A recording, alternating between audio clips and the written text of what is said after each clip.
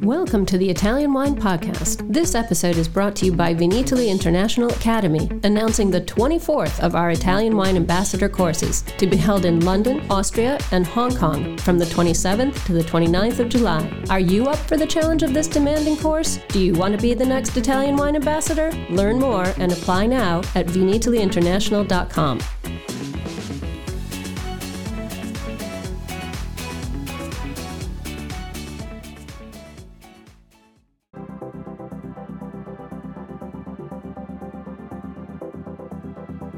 Thanks for tuning in to Get U.S. Market Ready with Italian Wine People on the Italian Wine Podcast. I'm Steve Ray, your host, and this podcast features interviews with the people actually making a difference in the Italian wine market in America, their experiences, challenges, and personal stories. And I'll be adding a practical focus to the conversation based on my 30 years in the business. So if you're interested in not just learning how, but also how else, then this pod is for you.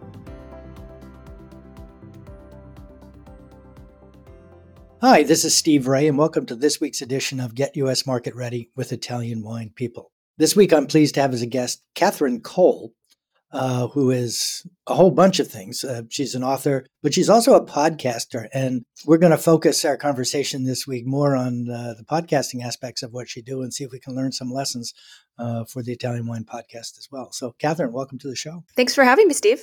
Can you give us a little background on you and how you got here? And then we'll talk a little bit more about what we're going to talk about. Sure. I call myself a recovering wine journalist. I hope that doesn't offend anyone. It is sort of a compulsion, wine journalism. It's if you love writing, it's a fun career, but I could not afford to stay in it. I'm a single mom with 2 kids headed to college. So my bio, I went to the Columbia University Graduate School of Journalism after college and became a magazine editor. And then when I moved, I was living in Chicago. When I moved to Portland from Chicago, I started freelancing, got some beverage columns in magazines, somehow managed to get the wine column in the Oregonian, did that for 13 years, wrote 5 books on wine somewhere in there. But today I really focus on my podcast, which you mentioned, The Four Top.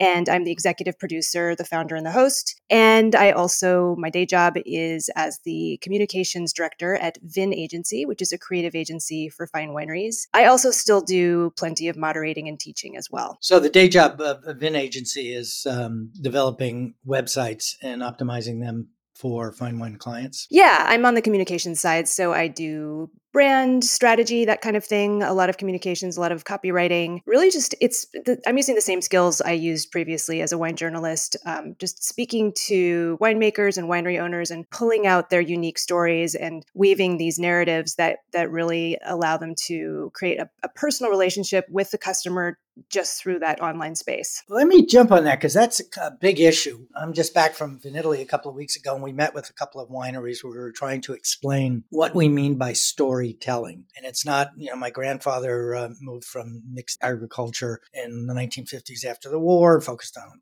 wine, and we put it in vines and all that. Those are not the stories that resonate with people. It seems like at least a lot of the smaller producers that we work with, who by definition really are farmers, don't have the ability to identify or extract and articulate their story that would resonate with our consumers here in the United States. How do you do that? And how do you pull that out of people? Yeah, that's where I really use my journalistic skills to do a lot of just deep digging. And sometimes it's a matter of doing a kind of a background check on the person, because often if you're in a milieu, you don't realize what makes you different from those around you. So it's often a matter of me getting in there and digging and doing research and finding something out about them and then pulling that thread. For example, I recently had a client in Priorat in Spain who he came to me and said, there's nothing special about me. There's nothing special about what I'm doing. How do I get my wines into the US market? I don't really have a story. I need a story. And he thought I was going to come up with a story for him.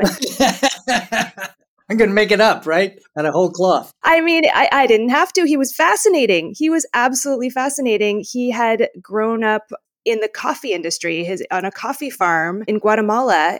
And this is steep, high elevation, hand harvested. It's very similar to the wine industry. And this is what he grew up doing. And he thought it was boring. And I thought, oh my God, this is fascinating. This directly translates to wine. I mean, it makes perfect sense that you're in Priorat, battling the elements and farming grapes, old vine grapes. This is perfect. And then, we started talking more. And as you start to speak to a client or as a journalist, as you start to speak to a subject, you quickly find that, everyone has something really interesting and different about them. And it's just a matter of pulling that thread. I really like that. And I think I get asked a lot, well, can you help me with that? And my answer usually is no, because I don't want to work that hard anymore. But I think a good point of guidance for people is find somebody that that's a journalist or has a journalism background and ask them to interview you. And through that process and doing the background research, as you said, you find these little pearls, and then it's like a thread you can follow and discover and articulate something, a point of difference,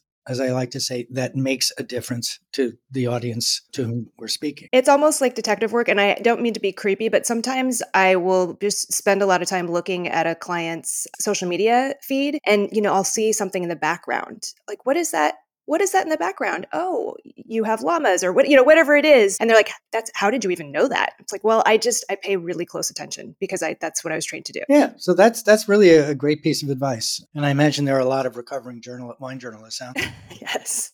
We're all, I think we're all in a bucket together. It's a hard habit to break. I think that'd make a good title for a song. Okay. So after an initial career working in print, you're now doing a podcast with Four Top. Tell us a little bit about it, how it evolved from the Oregon Public Broadcasting Project that you were working with. By the way, I do want to share the point that for that work, you got a James Beard Award and an IACP, which is the International Association of Culinary Professionals, not the International Association of Police Chiefs. First came up in my Google search. Yes. So give us some background on Four Top. Why, when, how? Yeah, I've always been an audiophile in terms of how I get my information and my news. I loved public radio as a kid. And as soon as podcasts became a thing, I quickly became addicted. And so I knew I wanted to get into the space. And I would say for anyone who wants to get into it, you really do have to approach it as a passion, as, something that you love to do, because it isn't necessarily going to pay off. But so I first started pitching this podcast, I want to say in 2012. I was working with a network called Pagateam that was a little bit ahead of its time. It was a digital audio network. And so you were country before country was cool. Well, I started this concept. It was called Sipping Stories at the time. And I think Levi Dalton was starting up his podcast, I'll Drink to That, around the same time. And I remember I gave him a call and I was like, oh, I just wanted to let you know, I'm don't want to compete with you. I think what you're doing is great, but I'm also starting this other thing. But anyway, he has done an amazing job and has really kind of filled a need with his long form interviews. And the Pagateam project did not work out, which was fine. Sadly, that digital audio company went under because, like I said, it was ahead of its time. And then I proposed to the Oregonian, my employer at the time. We had a fantastic food and beverage magazine called Mix. And so we were talking about doing a food and beverage podcast. And the word came down from on high that they were not going to invest in any alternate media. No new projects, just newspapers, just paper, just print. And so well, that's forward thinking. Yeah. Okay. Looking back, I'm thinking, guys, it might have been a good idea. But anyway, I happened to know someone who was on the board of Oregon Public Broadcasting. And she actually, I think she said to me, we need a food and beverage podcast. And I said, that's funny because I've been trying to get this thing launched. So OPB became the presenting entity for what eventually was called the Four Top. And working with the Oregonian and OPB, I couldn't make it just wine because that was, too specific at the time when people didn't even know what podcasts were. So we started out as a food and beverage podcast, and we continued as one for about 5 years, just covering what we call the hot button topics in food and beverage culture.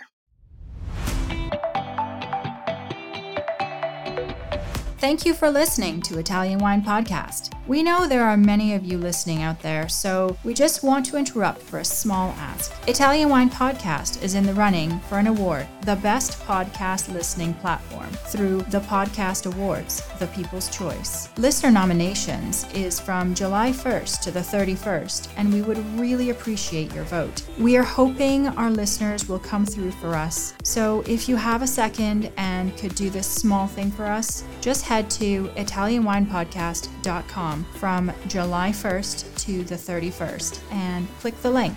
We thank you, and back to the show.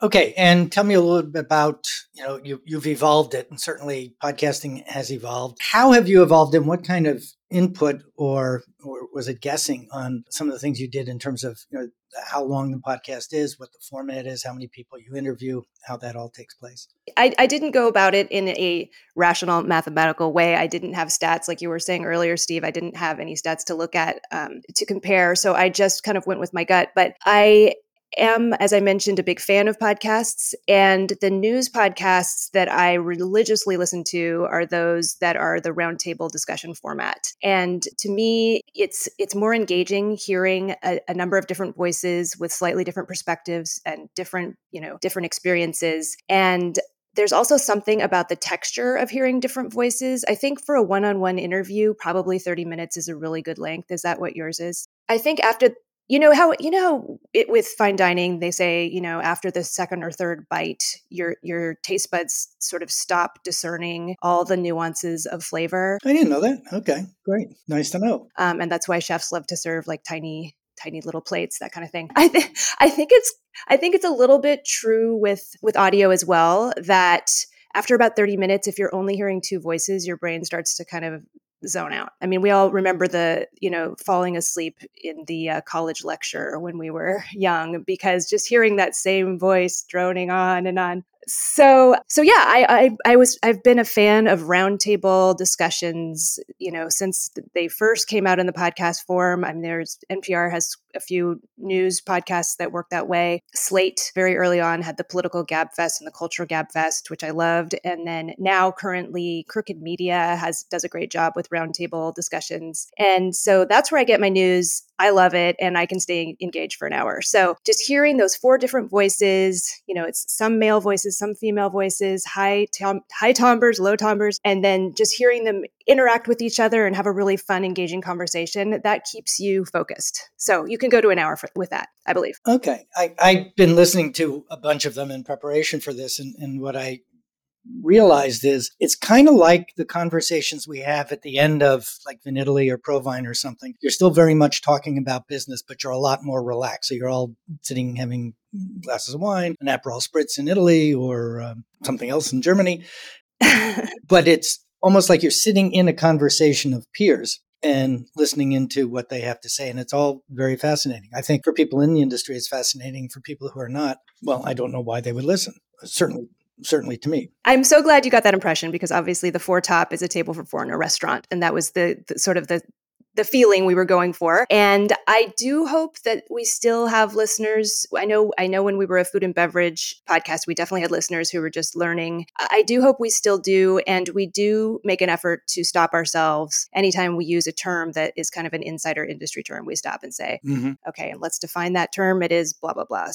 So we hope to be a podcast that people can join at any level of knowledge. One of the other things you mentioned when we talked before, I thought was kind of interesting, was the difference between audio and video. I've never worked in video per se, or doing podcast-like thing in a video format. But, we always used to say that radio was the theater of the mind. Podcast is equivalent to radio here. It's not broadcast per se. It's streamed, but it's effectively the same thing. You've done some video too. Could you tell us a little bit about the difference between the two and why you're defaulting back to audio only? Oh, I'm sure I'm woefully behind the curve in just doing a podcast, but that's really the medium that I use and listen to. So I don't know that I would have the expertise with video to be able to determine what would be effective. And also, I've got a really solid audio team, and we can knock out episodes, but a lot of work goes into each episode. I cannot imagine if we were also editing video. It would just be so much. And then, getting all the different shots. To me, I'd love to do video someday, but I cannot be the executive producer because that's not something I have the skill set to manage. Yeah, that's an interesting thing on the Italian Wine Podcast. We have a team in Verona that does the engineering and editing and posting and social media. I couldn't do it on my own, but I do know that I spend about 10 hours per week in preparing for and soliciting interviewees and all that kind of stuff, which is a lot of time. How much time do you spend on this, do you think? And here's the hard question. What's the payback? During the season, I probably spend 10 hours a week. I do have a team to support my work, but I still have to listen for edits. I still have to write a script. I still have to send out a prep email. It takes time, and also meet with my team about social media and all the other little things we need to take care of. During the off season, it's fewer hours per week, which is perfect. I mean, I don't know that I could do the podcast year round because I just have too many responsibilities, too many things pulling on my time. So I'm able to fit in a couple seasons a year. Wow. I need to talk to Stevie about cutting it back because we're all 52 weeks a year. Well, I'm sure we would have more listeners if we were year round, but the amount of planning, I mean, we really put a lot of work into each episode, planning, coming up with, these aren't interviews. We're not interviewing people about their own experience. We're coming up with timely topics that we choose our guests specifically because they will have a nuanced perspective on it, and we hope an unbiased perspective on it. And it's a lot of learning for each episode. So yeah, it's opinions and point of view, and I think that's the most intriguing thing.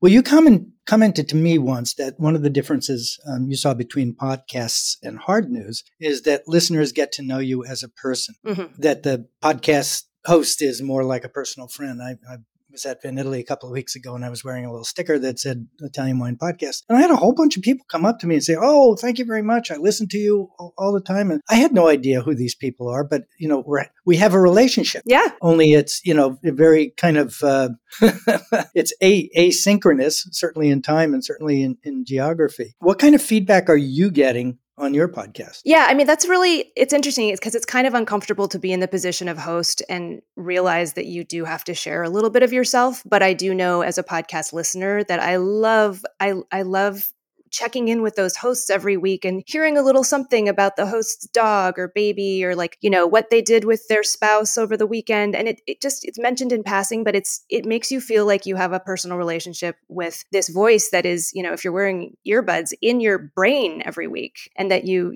go back to every week and check in with. And it is a little awkward as a host because why do I podcast? It's because I have a compulsion to communicate. It's not that I have a compulsion to get my voice in other people's ears. I don't think I sound that great. I'm not sure I'm really that compelling of a speaker. I just, was born to communicate. That's what I do. But I have had feedback. There was one episode last season where I think the subject matter was burnout in the wine industry and mental health in the wine industry and, kind of all the pressures that we have. And I shared a little something about my personal life where, someone in my life had been for years and continues to claim that I don't have a real job. I have an imaginary job, and how that kind of, that can be really harmful if you're trying to get on with your life and people, I think a lot of dismiss it or discredit it. Yeah. Yeah. And I think a lot of people in the wine industry, I work in a restaurant, I serve people wine, and I'm sure we all have family members who are like, "Oh yeah, but when are you going to get a real job?"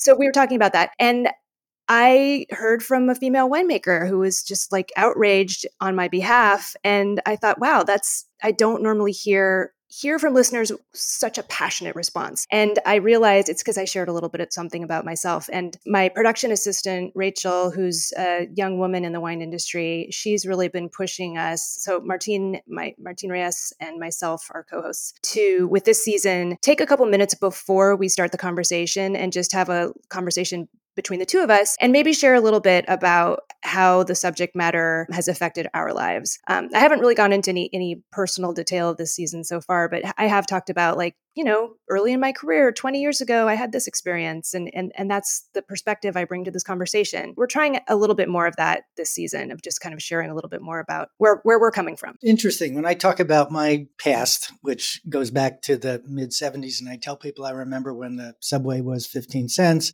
and you can buy a cup of coffee for 10. Their eyes just start rolling, and they don't want to hear that at all, and how dangerous New York was. But as we broaden the subject to wine as a category, is there a guiding principle you follow? Our original conversation, you had said something about making the space more like a digital tasting room. I don't think I fully understood that. Could you explain that to me? Oh, I probably was referring to Vin Agency, the idea of, during the pandemic, wineries could not welcome guests typically into their tasting room, depending on how bad the pandemic was and what the rules were by, state by state. But DTC sales skyrocketed, as we all know. And wineries were coming to us and they were like, we need to connect with not only our own customers, but new customers. How do we do that? And so it's a question of creating a space online where, someone lands on your website and they feel that they're right there with you, or they can imagine themselves in your tasting room. And it's interesting because there are some wineries that with their websites,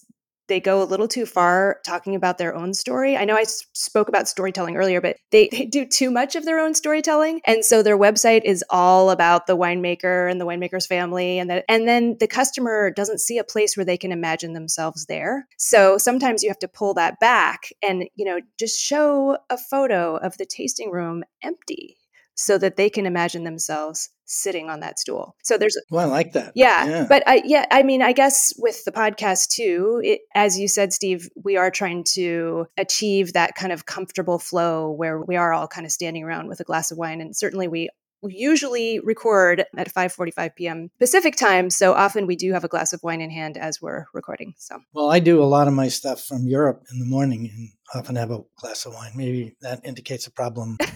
Another type of problem I have. Anyway, we're talking about personal stories. I think it's good for your health.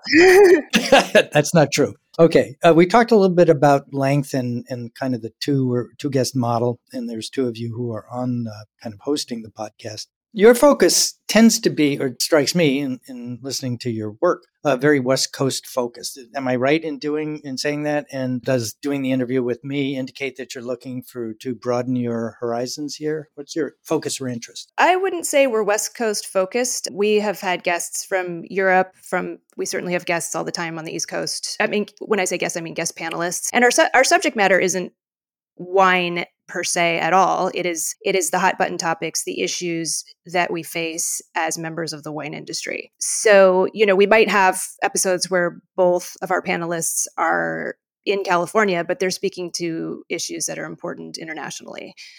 Okay. So where short term, now we're coming out of this, not really coming out of whatever the post-COVID new normal is, we're moving into that. Where are you taking the Four Top podcast to address that? Talking about tastings is one example. Zoom tastings was kind of the way everybody continued to promote their business over COVID. That's changing and going back into in-store tastings and cellar door tastings. Where are you taking the podcast, and how are you going to evolve it over the next year or so? Right now, I wish I had like a big, huge plan. I mean, right now we're redesigning our website, we're redesigning our social media, and just continuing to keep our heads above water. But we do have a season debuting in late May or early June. I can't remember where we landed on that. So we do have a late spring, summer season, and then we'll be also producing probably a late fall/winter season. So how many weeks worth of, or how many individual podcasts would that? We, with our first wine season, so this last fall and winter was the first time we focused entirely on wine, and I brought Martine on as my co-host. We did 12 episodes, which was really fun because when we were speaking to sponsors, we could talk about purchasing the case or the half case. But that turned out to be too much and everyone was exhausted and fried at the end. So with this season, we went with 8 episodes and it's feeling much more comfortable, like something we could all wrap our arms around. And then if someone's sick or someone, has to go on a trip or whatever, we can catch up and it's not a big deal. So 8 feels good for a season. 8. I mean, if I could knock out an episode every week, I would. It's just... Oh, it's exhausting. We would have to make a lot more money to Well, so you said the magic word about sponsors and monetization and all that.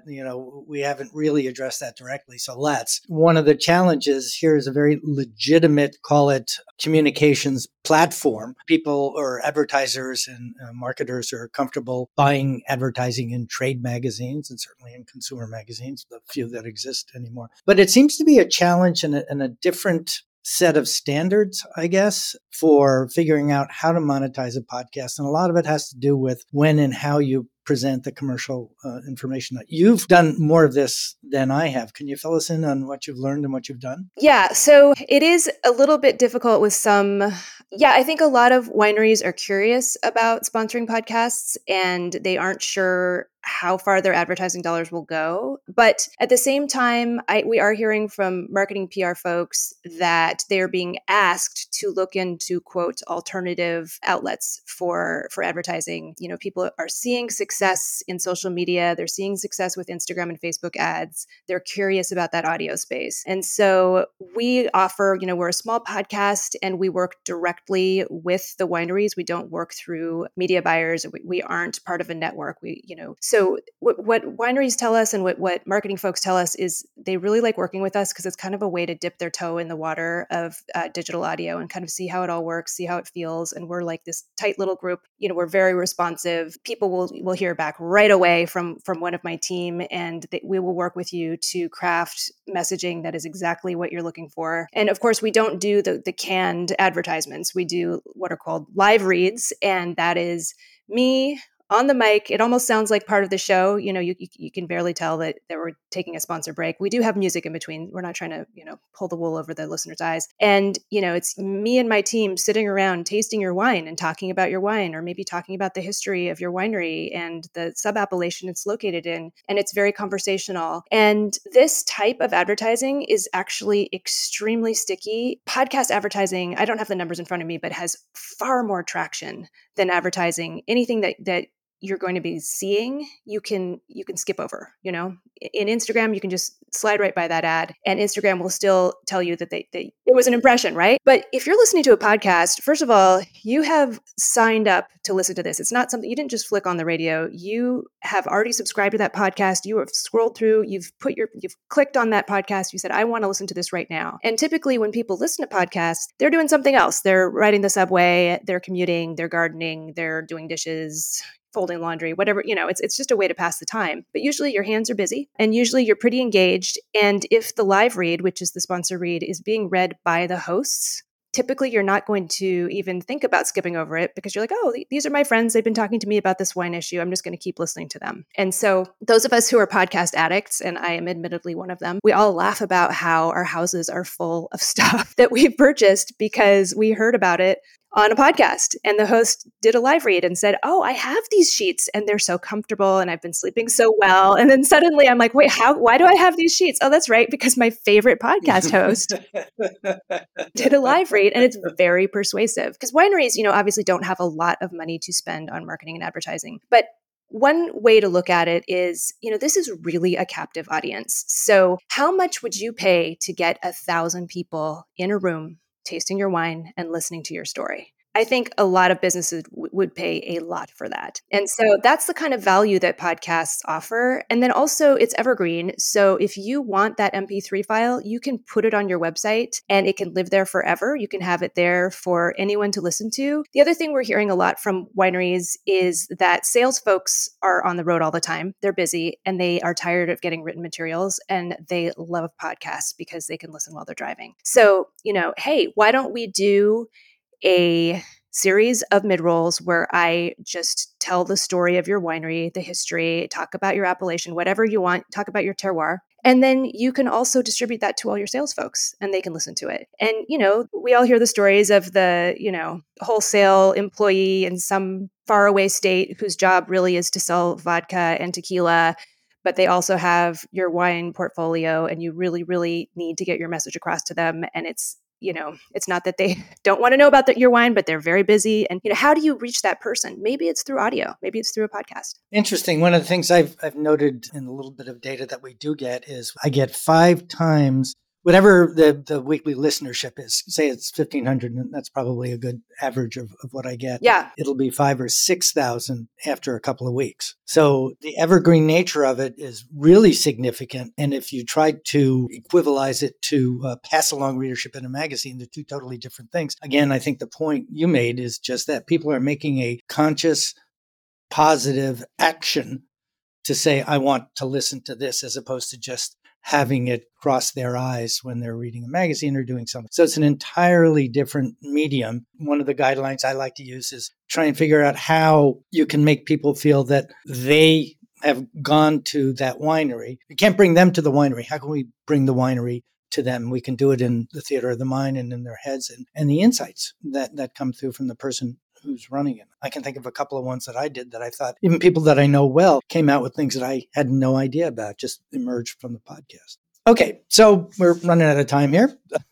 Well, first of all, you said you wrote 5 books. Why don't you give us the names of those books and where people can buy them if they're interested in so doing? Oh, my goodness. My first book was called Voodoo Vintners, and it was about biodynamics. At the time, I think it was like 2011 when it was published. At the time, I couldn't find a book about biodynamic wine growing that I really could understand. And so I just thought, I'll write one. And then my next one was Complete Wine Selector. It's kind of an all-around wine guide. The next one was How to Fake Your Way Through a Wine List, because I felt like, as professionals, we go to a restaurant, we immediately choose the wine. And our friends who are not in the industry are like, how did you do that? How did you know what to choose? And I thought, oh, well, there's this kind of like, once you know the secret code, it's easy. I don't have to know anything about the wine. There are some, a few things I can look for. So that was kind of the premise of that book. But again, it's a pretty basic guide to wine. And then Rosé All Day, what came out in 2017. At the time, there were, just like with the biodynamics book, there were no books in the English language about rosé. Of course, the moment it came out, like 2 others came out the same month. So that was with Abrams, which is a publisher in New York that's very design focused. And so that book did very well, not only in bookstores and wine shops, but also in home decor stores like Anthropologie, places like that. So the follow-up to that was Sparkling Wine Anytime, and it has the same format. We have the same amazing artist, Mercedes Leon, doing the artwork. And so the companion to rosé and the companion to sparkling wine that also are really cute on your coffee table. And where can they be bought? Oh, anywhere books are sold. Although I should say, please go to powellsbooks.com, because I think that's the URL, because that is our wonderful independent bookstore in Portland, Oregon, where I'm based. Right. I've read a lot about that. Okay. I like to end my interviews with, first of all, thank you for sharing your time and thoughts and insights. I learned a lot from this, even more than I did in our original conversation. Well, thanks for interviewing me. And I look forward to having more around the world somewhere. But I like to end mine with, what's the big takeaway? If someone recognized that roughly 65% of the people who are listening to this podcast are the U.S., I assume, trade. So what do you think they might find as a practical takeaway from having listened to us chat? This is totally log rolling for myself, but you did give me the opportunity, so I'm going to say it. I think a lot of people ask me about starting their own podcast. And if you're a winery, this is, I have a team of 7, and you and I have both talked about how we spend 10 hours a week on this. This is not a realistic project. And so I hear about people starting wine podcasts and then shutting them down after 5 episodes. If you want to get your message in front of podcast listeners, support a small wine podcast. It doesn't have to be the Four Top. Reach out to any wine podcast you appreciate and say, can we sponsor you? That is the best and most efficient way to get your message across. You hear people say, oh, well, it's so easy nowadays. You just get a mic, you sit in your closet. And you and I know, Steve, yes, you can do that and you can babble and it can sound totally disorganized and you can lose your listeners. Or you can get a professional who, like you and I, writes an outline, goes about it very professionally, has an editing team. And that's the message that's going to stick. So I'm sorry if it's a little bit of self-promotion, but you don't have to just support the Four Top, support any small podcast. Yeah, Italian wine podcast too. I'm reminded, talk about how easy it is. I remember way back when a creative director of mine, when I was at an ad agency, and this is how old it is, he said, well, you just put a piece of paper in the typewriter. So that makes it about 35 years old right now. And then a blank piece of paper in the typewriter, and then you open a vein. And that's what it's like to write. I mean, it saps the inner juices of you, but I mean, it's really enervating because you put so much into doing the writing. And I think I found podcasting to be very much the same thing, trying to get into the head of somebody else and get them to articulate it, to get a chance to know who they are. And I think this podcast has helped me understand you, and I appreciate that. I've really enjoyed the conversation. If people wanted to reach out to you, how would you like them to do so? They can go to catherinecole.com, thefourtop.org, vinagency.com. I'm out there. Just Google me. And the Four Top is available on Spotify and iTunes and all the rest. Yes. We used to be on NPR when we were with OPB, but sadly we are not anymore. But we're definitely on Spotify. I like Stitcher myself. Everyone's got their own. That's what I use. Yeah. Podcast app that they prefer. But, we're out there for sure. In fact, I use that one because that's what Levi Dalton started with, or that's where I found him and have been listening ever since. Anyway, this is Steve Ray saying thank you for listening to this week's edition of Get U.S. Market Ready. with Italian wine people on the Italian Wine Podcast. My guest this week has been Catherine Cole, an author and fellow podcaster in the wine and food industry.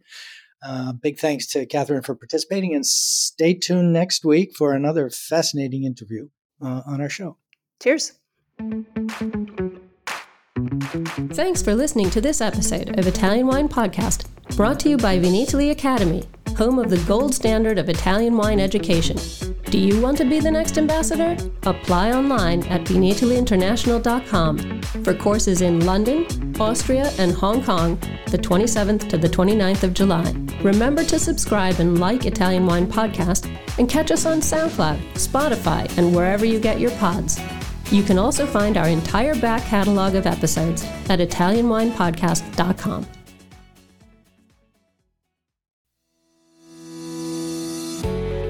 Hi guys, I'm Joy Livingston and I am the producer of the Italian Wine Podcast. Thank you for listening. We are the only wine podcast that has been doing a daily show since the pandemic began. This is a labor of love and we are committed to bringing you free content every day. Of course, this takes time and effort, not to mention the cost of equipment, production, and editing. We would be grateful for your donations, suggestions, requests, and ideas. For more information on how to get in touch, go to ItalianWinePodcast.com.